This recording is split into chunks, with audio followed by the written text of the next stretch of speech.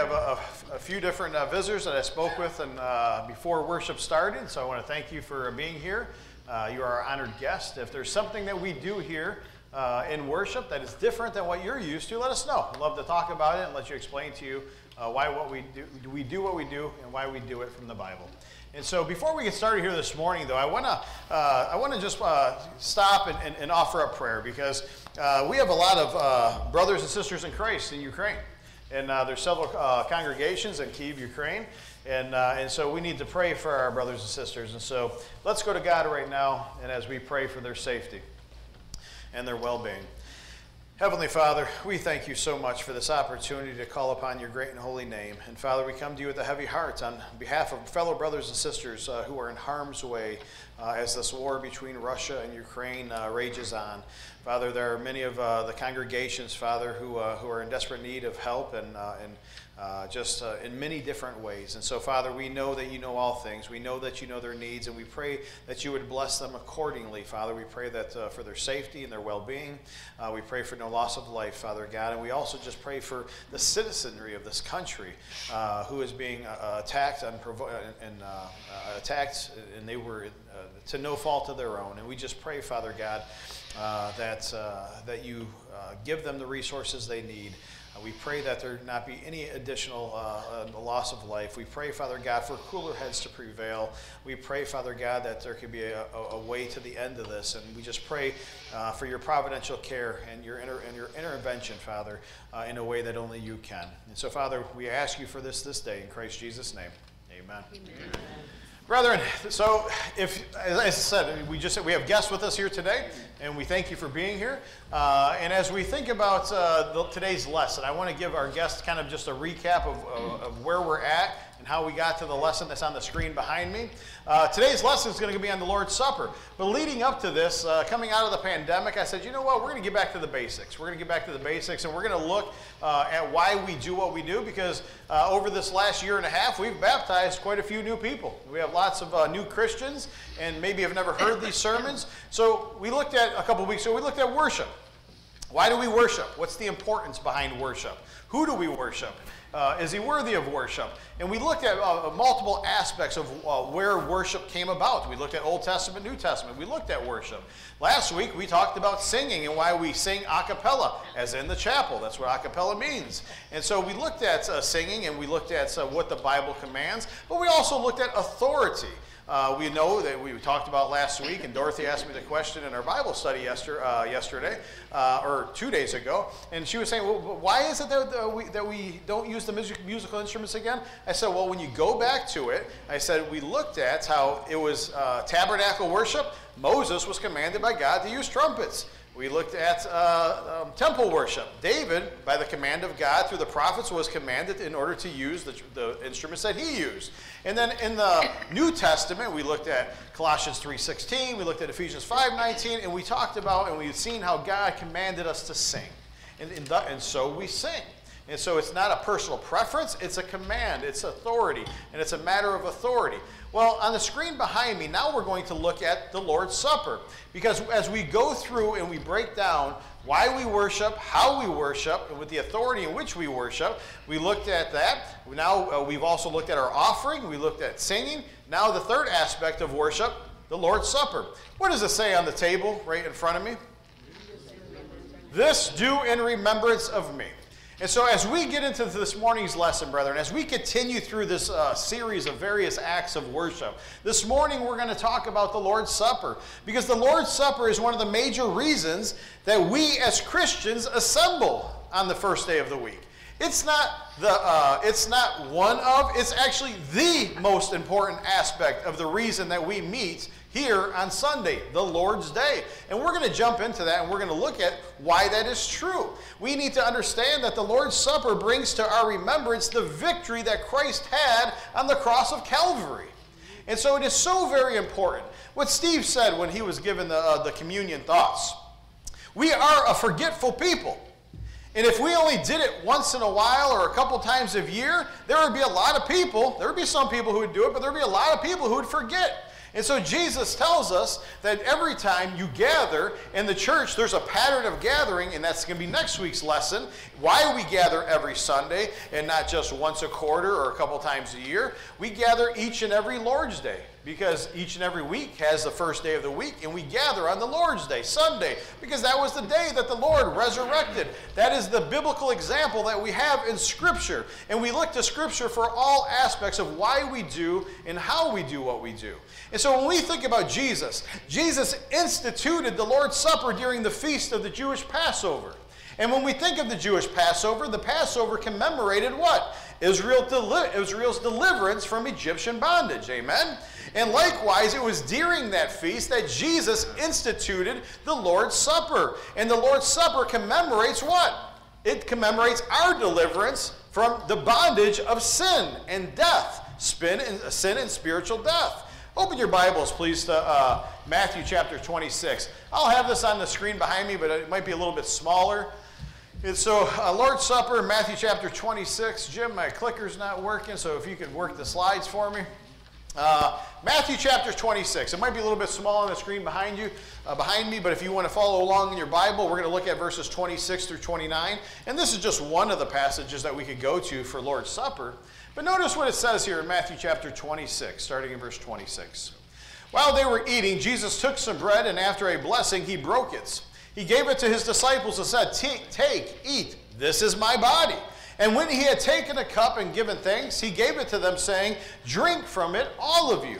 For this is my blood of the covenant, which is poured out for many for forgiveness of sins. But I say to you, I will not drink of this fruit of the vine from now on until the day that I drink it new with you in my Father's kingdom."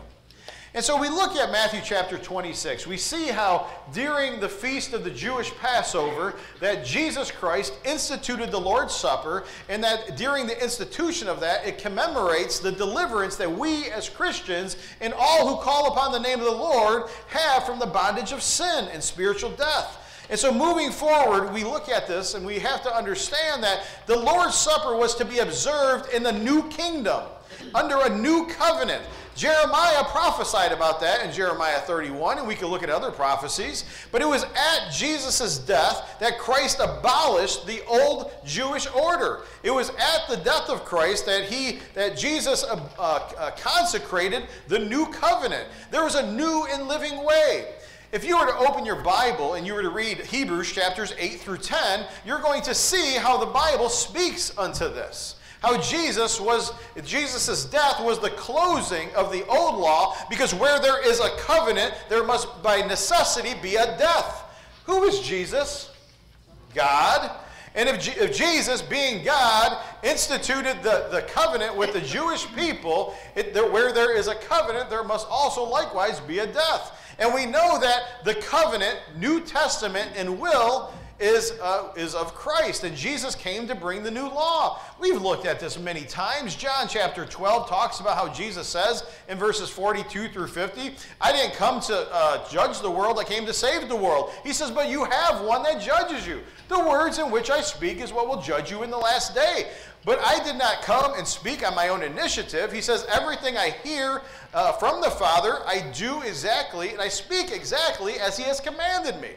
And so too many people make the mistake. They open up their Bibles in modern day translations, and they see the red letters, and they just attribute to Jesus, "Oh, these are just Jesus' words right here." And so in the homosexual community and other different areas, they'll say, "Well, Jesus never specifically spoke on these things." Well, actually, yes, he did. You see, because it's not just the red letters that are Christ, it's all the words of the New Testament. All the words of the Old Testament are God's word. Doesn't it say all Scripture is inspired by God, God breathed, in 2 Timothy chapter 3, verse 16 and 17? So it either is or it isn't. Jesus was either told by the Father exactly what he was to say and to do and to speak, and he did it, as he says. He goes, "I did all that the Father has commanded me." So I would ask you then a question here this morning. If Jesus had to do all that the Father has commanded him, how much less is expected of you? Amen? And so we do all things according to the will of God that we ascertain in Scripture. And so moving forward, like I said, the Lord's Supper was to be observed in a new kingdom. and a new covenant. And it was at his death that Jesus Christ abolished the old Jewish order. It was at that time that he abolished the old covenant, and there was a new and living way. Brethren, we need to make sure that, as it tells us in Scripture, that we draw near with a sincere heart, with full assurance of the faith, having our hearts sprinkled clean from an evil conscience and our bodies washed pure with water. And then I think about what the Apostle Paul said to the people of Ephesus in Ephesians chapter 2. When you look on the screen behind me and you look at what Paul said in Ephesians 2 and 13 through 16, it says, "But now in Christ Jesus, you who were formerly far off have been brought near by what? By the blood of Christ. For he himself is our peace, who made both groups into one and broke down the barrier of the dividing wall." What was the barrier of the dividing wall? What two groups is he talking about? He's talking about the Jews and then the rest of the world, Gentiles. The barrier of the dividing wall was the law. It was the ordinances. It was the commandments that the Jews followed. In verse 15 it says, by abolishing, notice that word, by abolishing in his flesh the enmity, the ill will, the strife, which is caused by the law of commandments contained in ordinances, so that he himself might take the two into one new man, make the two into one new man, thus establishing peace. Jesus was going to bring in a new kingdom for a new covenant people, and he was going to institute it on a new covenant, a new law. And that law was going to be for all mankind, for all who call upon the name of the Lord. And then in verse 16 it says, why? And it might reconcile them both in one body to God through the cross of Jesus, by having put to death the enmity. Enmity means ill will, it means strife. And the Apostle Paul, he connects the Corinthians and likewise our Christian participation in the Lord's Supper as a communion with Christ. Notice what Paul wrote to the people of Corinth in 1 Corinthians chapter 10 and verse 16. It says, is not the cup of blessing which we bless a sharing in the blood of Christ? Is not the bread which we break a sharing in the what? The body of Christ. And then in the very next chapter of that same letter, in chapter 11 of 1 Corinthians, he says this in verse 25. In the same way, Jesus took the cup also after supper, saying, this cup is what? The new covenant. If there's a new covenant, then that must mean that the old covenant was passing away. That's what Hebrews 8 through 10 teaches us. And so this cup is the new covenant in my blood, and do this as often as you drink it in remembrance of me. What does the front of the table say again? This you do in remembrance to me. Brethren, what is the language that Jesus is using here? What is the language of Hebrews 8 through 10? What is the language that we ascertain here in Scripture? There's a new kingdom, and there's a new sheriff in town. There's a new king, if you will. There's a new kingdom, there's a new king, and he had arrived in Corinth and throughout the rest of the Christian world with a new memorial for a new covenant people. And that is why the Lord's Supper is a commemoration. In Ephesians chapter 2 that we just looked at here a moment ago, it spoke of how God broke down the barrier of the dividing wall, which was the old covenant, and how he had made both groups, meaning Jew and Gentile, into one new covenant people. If you call upon the name of the Lord, if you have a biblical faith, how do you come by faith in the first place? What does Romans 10 and 17 say? Faith comes from hearing, hearing from the Word of God, not from the Word of man. I have nothing that I can add to the Word of God that is pertinent to your salvation. Either we follow the blueprint or we don't. I mentioned in Bible study this morning, and I said there's over a dozen passages, old and new passages you can look to, how God commands us to keep his word, to not add to not take away, to simply do what I require of you. If you've spent any time in Old Testament, and if you've been following me along on Wednesday nights, right now we're in the divided kingdom of the monarchy. The Assyrians have already overtaken the northern kingdom. The Babylonians have already overtaken the southern kingdom. What was the reason they were overtaken? Because they didn't keep the law of God. What was the problem during the time of Judges? That the people of God would for a time do the will of God, but eventually they would start to long for the things that their neighboring villages and nations used to do, and then they would then go into idolatry and various forms of immorality, and then after a period of time, God would punish them, and then they would cry out for 20, 30, 40 years, and God would send a deliverer, and the circle just kept completing itself over and over and over. What was the problem? A lack of obedience. What is biblical faith? Trust, belief, obedience, all working in harmony together.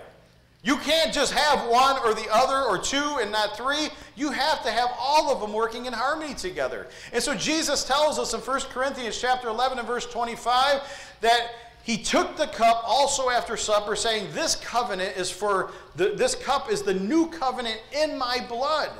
And so, brethren, we need to remember in the Lord's Supper, Christ is fulfilling his promise to commune with his disciples in the new kingdom. The Lord's Supper commemorates a new deliverance. Jesus, brethren, is our Passover. Remember, what was the Jewish feast of the Passover? It was the deliverance of the Jews from Egyptian bondage. Jesus Christ is our Passover, which simply means that by the means of the cross, he delivers us from spiritual death and bondage to sin. Do you understand that? That Jesus is our Passover. He delivers us from the bondage of sin and death. And now Jesus passes over our sins by accounting our faith in him for righteousness. That's what Romans teaches. How are we justified before the Lord? Meaning, how are we made right before God? That because we're washed in the blood of Christ. Or you go down into the baptistry and your sins are washed away. There's nothing magical about this water. It's symbolic of the covenant relationship that Jesus instituted. In Acts chapter 2, brothers, what must we do? Repent and be baptized, each one of you, in the name of Jesus Christ for the remission of your sins. For the remission of your sins. Why did they do it? For the remission of their sins. But what's the point here? Brethren, when we think about the Lord's Supper, it should be a time of celebration for grateful Christians. What are we grateful for? The cross of Jesus Christ. So do you see why the Lord's Supper is absolutely the most important aspect of worship? We can pray and sing at home. But yet, the Bible tells us in Hebrews chapter 10 not to forsake the assembling together. Did you know that if you look at Acts 20 and other places, and we're going to study this out next week, there was a pattern that the New Testament disciples followed. They met every first day of the week, not just during the early church, but for 1,000 years. It wasn't until we started to break off into various factions in Christianity that they started to go all willy-nilly and started to do whatever they wanted to do. And so we see that even in the Lord's Supper. There's many denominations who don't partake of the Lord's Supper every Sunday. They surely take up a collection every Sunday, but they don't do the Lord's Supper every Sunday. You know why?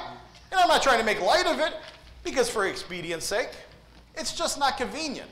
As the congregations grew and grew and grew, it just wasn't convenient to have the Lord's Supper every week. And so we'll remember his sacrifice maybe every couple weeks. Some people do it once a month. Some people do it once a quarter. Some only do it a couple times a year. And then if you're like me in the Catholic Church growing up, you did it every day. You could go every day and partake of a service and take the Lord's Supper. What's the point? Next week, we're going to look at the idea of, is there a pattern of worship? When did worship take place? Does God's Word give us biblical examples of that? And does God's Word actually give us instructions? And the answer to that question is a resounding yes. I look at the Lord's Supper, brethren. The Lord's Supper is not some mere ritual that doesn't have significant spiritual benefit for its participants. The Lord's Supper is related to the redemptive work of Jesus Christ on the cross, plain and simple. The Lord's Supper is related to the fellowship and the unity of the local church. That's what we see in Acts chapter 2. In verse 42 through about 45, 47, they were meeting regularly and continuously, partaking of prayer and singing in the Lord's Supper. And then I think about the Lord's Supper, how it is related to the holiness, not just of the body of Christ, but as a people who are set apart unto God, like Peter teaches us. Brothers and sisters, we eat of the Lord's Supper, and when we partake of the Lord's Supper, it expresses the fellowship that we have. It expresses that intimate relationship that we have with Christ Jesus because of his atoning work on the cross. we get to remember the cross of Christ. And we get to remember the significant cost that there is to sin. Jesus, the Son of God, being the perfect sin offering, had to give his life not because of his sins, but because of the sins of the world. And so when we remember the Lord's Supper, you should remember all that Jesus suffered because of you and me. You see, brethren, there's a reason why we take it each and every week. Not just to remember the cross, but to remember the cost of what sin is. And so it also expresses fellowship that we have with each other as the members of the one body. Notice what it says now. We looked at 1 Corinthians 10 and 16 earlier. But look at 1 Corinthians now 10, 16, and 17. Is not the cup of blessings which we bless a sharing in the blood of Christ? We looked at that. Is not the bread that we break a sharing in the body of Christ? But notice 17. Since there is one bread, we who are many are one body, for we all partake of the one bread. Brothers and sisters, in verse 17, we find Paul referring to corporate worship. When the group of believers were gathered together, we see the term body, and we see the term all. The loaf that Paul refers to surely is the loaf that is broken when? During the celebration of the Lord's Supper. The cup that he speaks of is surely about the participation of the fruit of the vine that we partake of in the Lord's Supper. Notice of the word in verse 17, he uses the word all. Brethren, the Lord's Supper is a commemoration. Amen? Jesus said, do this in remembrance of me. That's a commemoration. Essentially, what is Jesus telling us? Jesus is telling us that you need to remember how I lived.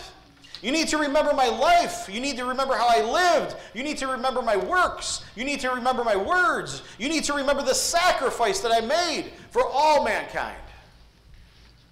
Does it make sense why we partake of the Lord's Supper every week? Does it make sense why the Lord's Supper is literally the most important aspect of the Christian worship? Brothers and sisters, the Lord's Supper is also a proclamation. It is a proclamation because it is the preachings of Christ's death and victory over death. And that there's the forgiveness of all sins come in the name of Jesus Christ through the blood of Christ. We also think of the Lord's Supper as a time of self-examination that Steve mentioned this morning. But what does it really mean when we think that the Lord's Supper is a time of self-examination? Notice where this comes from. It comes from 1 Corinthians chapter 11. It comes from verse 27 and 28. And it tells us, therefore, whoever eats the bread and drinks of the cup of the Lord in an unworthy manner shall be guilty of the body and the blood of the Lord. But a man must examine himself, and in so doing, he is to eat of the bread. He is to drink of the cup. When we break this down, I want you to focus in on verse 27 where it says the word manner, unworthy manner. When we focus on that word, brethren, it's because Paul isn't talking about the worthiness to eat the Lord's Supper. Because there's not a person in this auditorium that is worthy to eat of the Lord's Supper, that's worthy to sit at the table of Christ without the blood of Christ justifying us and making us right before God's eyes. Paul is talking about the attitudes. He's talking about the motives in which we partake of the Lord's Supper. Paul is telling us to do a thorough self-examination of our hearts as we prepare to take the Lord's Supper. You know what I fear? I fear that in the Lord's church, in many churches around the country, this has just become a mundane, simple thing that we do as an obligation. The Lord tells us, as you gather together on the first day, do this in remembrance of me. As often as you gather, do this in remembrance of me. I fear that it's become something that is just mundane. It's just something that we just go through the motions. And we don't put any heart, we don't put any thought into it. How many times before you take of the Lord's Supper, the body and the blood of Christ, do you consider the cross of Calvary? Do you consider the cost of sin? You see, brethren, that is the most important aspect of the worship service.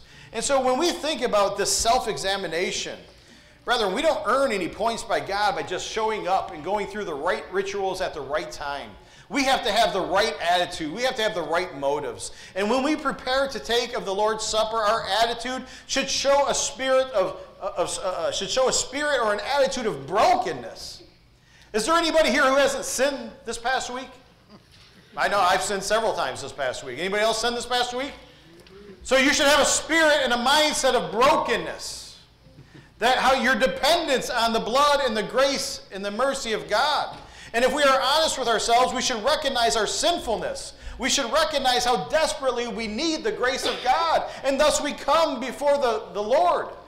We come before the Lord and we partake of the Lord's Supper to remember how costly our sins are. And we must confess our sins and we must repent regularly. There's too many people who don't have a really firm grasp of what repentance is. There's so many people that they say, well, what must we do, brethren? In Acts chapter 2, the first words out of Peter's mouth were repent. Repentance is not a one-time thing. You continuously will be repenting for the rest of your life. As sin enters into the picture, you have to repent, which simply means you turn away from the sin in your lives. And you live for Christ. And you make restitution.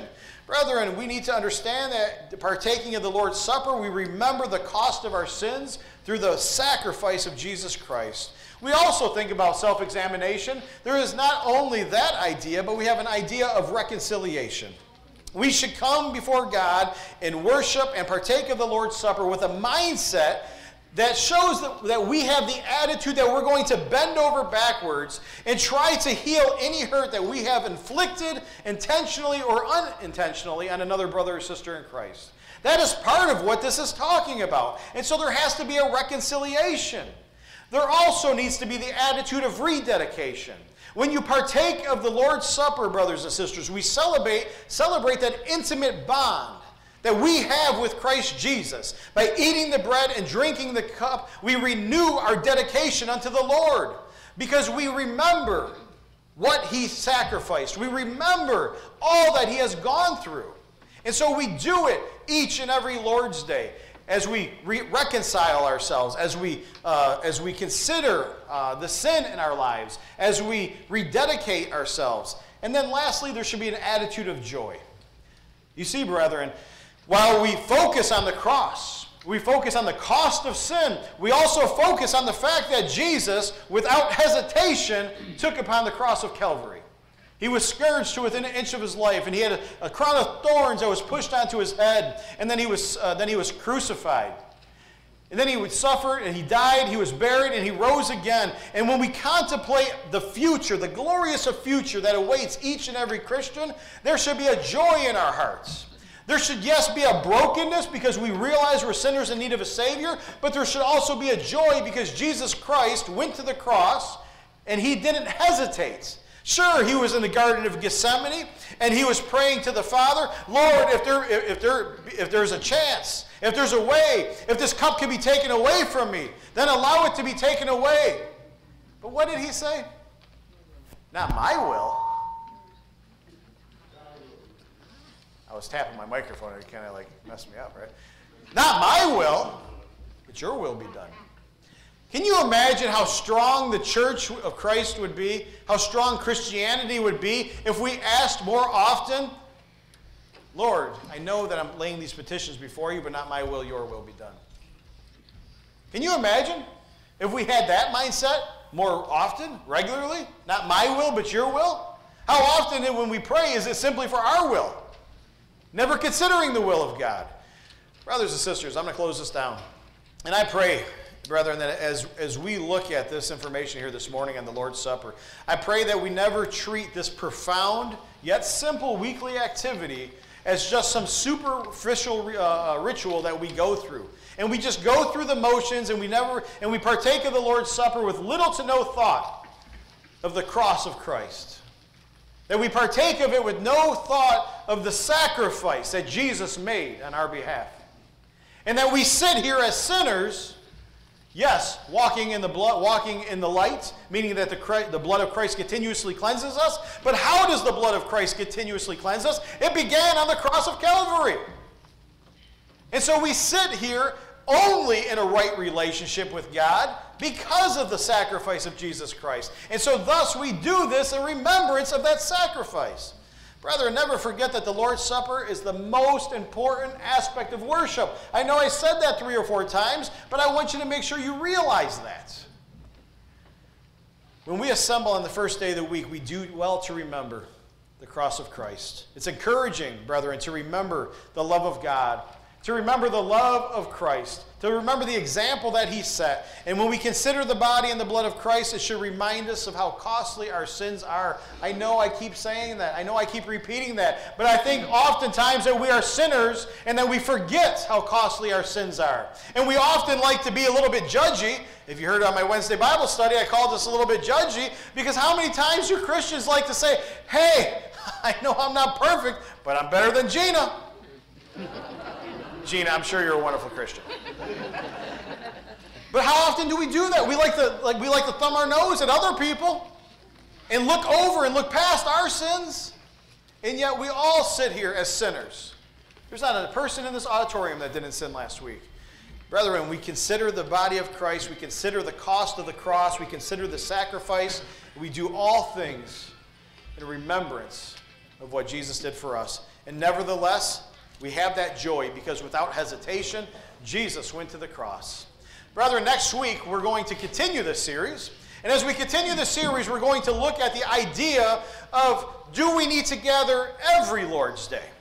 Do we need to do these various things, praying, singing, hearing a message from the Word of God, picking up an offering, and participating in the Lord's Supper? Is that something we got to do every week? Or is it just when we feel like it? Is there an example of pattern activity in the early church? Do we have scriptures that talk about how they gathered together on the first day of the week, and that they gathered together regularly? And then we can look at the apostolic fathers and the men who sat at the feet of the apostles, and we can look into 1,000 years from the beginning of the church and see how they met regularly on the first day of the week, and that they continue to.